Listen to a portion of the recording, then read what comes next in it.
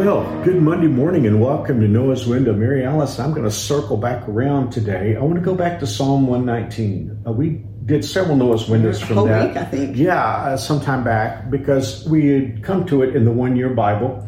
The one-year Bible, for those of you, that's a new term. The one-year Bible gives you a selection from the Old Testament, one from the New Testament, and then from Psalms and Proverbs. And the Old Testament, New Testament, and Proverbs, you read through it the entire year, right. But Psalms we read through twice. Right. So actually we're coming in the middle of the year here to the end of the first reading through Psalms. And so because of that, we were in Psalm 119 recently. And one more time, I think I mentioned this earlier, Psalm 119 is the middle of your Bible and is also by far the longest chapter of your Bible. There are 176 verses in Psalm 119. Almost every verse in Psalm 119 has some kind of synonym for the Word of God. And I love this chapter. I keep coming back to it over and over and over because there are just so many different kinds of statements about God's Word and its benefit to our lives. But I've especially thought about Psalm 119:59 lately. And let me just read this, Mary Alice. I want to get your take on this.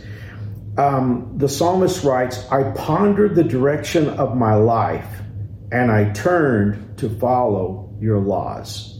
So I pull so much from that. The first thing that I pull from it is that the direction of the psalmist's heart had been away from the Word of God. Because, one more time, if he says, I pondered the direction of my life and I turned to follow your laws, it indicates that he was not following God's laws. So what do you think about that? Oh, this is so powerful.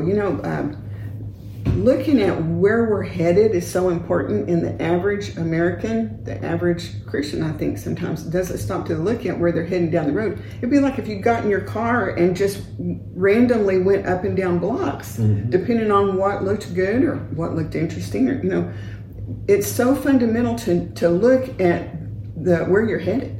Where are you? What is the direction that you're going? What is that direction going to take you? What your destination is going to be? And I think that's what the psalmist is talking about here. Yeah, he says he pondered his ways, which means I think he gave careful consideration to it. And that's one thing we just typically don't do. I mean, first of all, it's only human to think that our ways are correct and that they're kind of a measurement for everything else.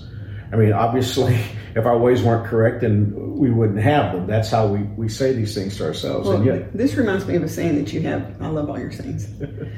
When you're making decisions, you need to think 2 or 3 steps down the road. Yeah. Like, what are the consequences of this decision and this decision and this decision? Where is it going to take me?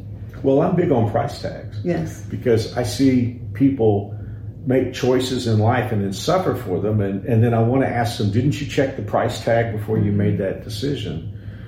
So the psalmist is saying that he is carefully considering his ways. And then he comes to the conclusion that the problem with his ways is that they are not in line with the Word of God.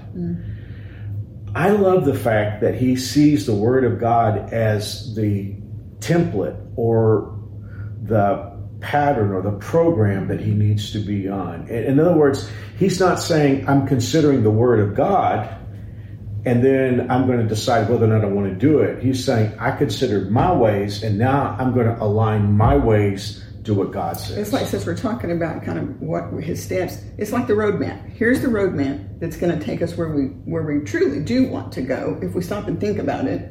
Like if we think about the road that Satan has us on, if we think about where that's going to end, we don't want that. So if we follow this roadmap and follow God, then we're going to have a destination that we really are anticipating and are desiring. Well, this last weekend we talked about the last empire. And in the message, I said we're being groomed to fit into this last empire. And I think, and I don't want to go too far on this, but I do notice that in our age, especially with social media, it is so easy to become critical. In fact, most social media is people being critical of something, and oftentimes legitimately so. But it's so easy to ponder other people's ways. And I love how the psalmist here is saying, I pondered my ways. I focused on me. It's really critical for us to recognize that God didn't put us here to straighten everybody else out. Right. Well, and that goes back to how helpful is our criticism? Yeah. You know, and the psalmist talks about this a lot. You know, there's helpful criticism, and then there's just destructive criticism. And I don't think our culture considers that. When I was a young preacher, I guess even a teenager, I used to tell this illustration about a little girl who was given a puzzle, and the puzzle was really all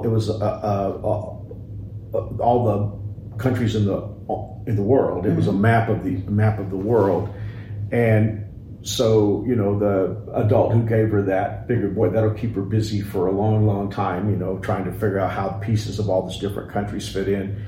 And she came back in about 10 minutes with the puzzle, and all the countries were put exactly in the right place. And so her mother, whoever assigned her to do that, asked her the question, how did you know where to put all the countries in the world? How'd you know where they fit? And she said, oh, and she flipped the puzzle over, and it was a picture of a man. And she said, you know, when I got the man right, all the countries were in the right place. You know? That's good. That's and I think that illustration speaks to us, because when we get ourselves right, then a lot of other things fall into place. Right. That's powerful. Well, I love this verse. It's Psalm 119, 59. And by the way, the very next verse says, I will hurry without delay to obey your commands. How interesting that phrase, without delay. Right. You know, because so oftentimes we say, well, I'll do this tomorrow. I'll start this right program tomorrow. There's no reason to procrastinate obedience. That's right. Well, I hope that is a blessing to your life. And by the way, just keep Psalm 119 open. I mean, if you're going to keep your Bible open beside your bed to any particular chapter, why not Psalm 119? It's the middle. Right. And your Bible will just kind of look like this. That's right. It'll fall open to Psalm 119. There's so many treasures. There's so many treasures. Yes. It really is special. So again, I want to read one more time the psalmist when he said, I pondered the direction of my life and I turned to follow your laws. I want to keep that verse very close in my own heart and life. Mary Alice, would you pray for us, please? Yes, let's pray.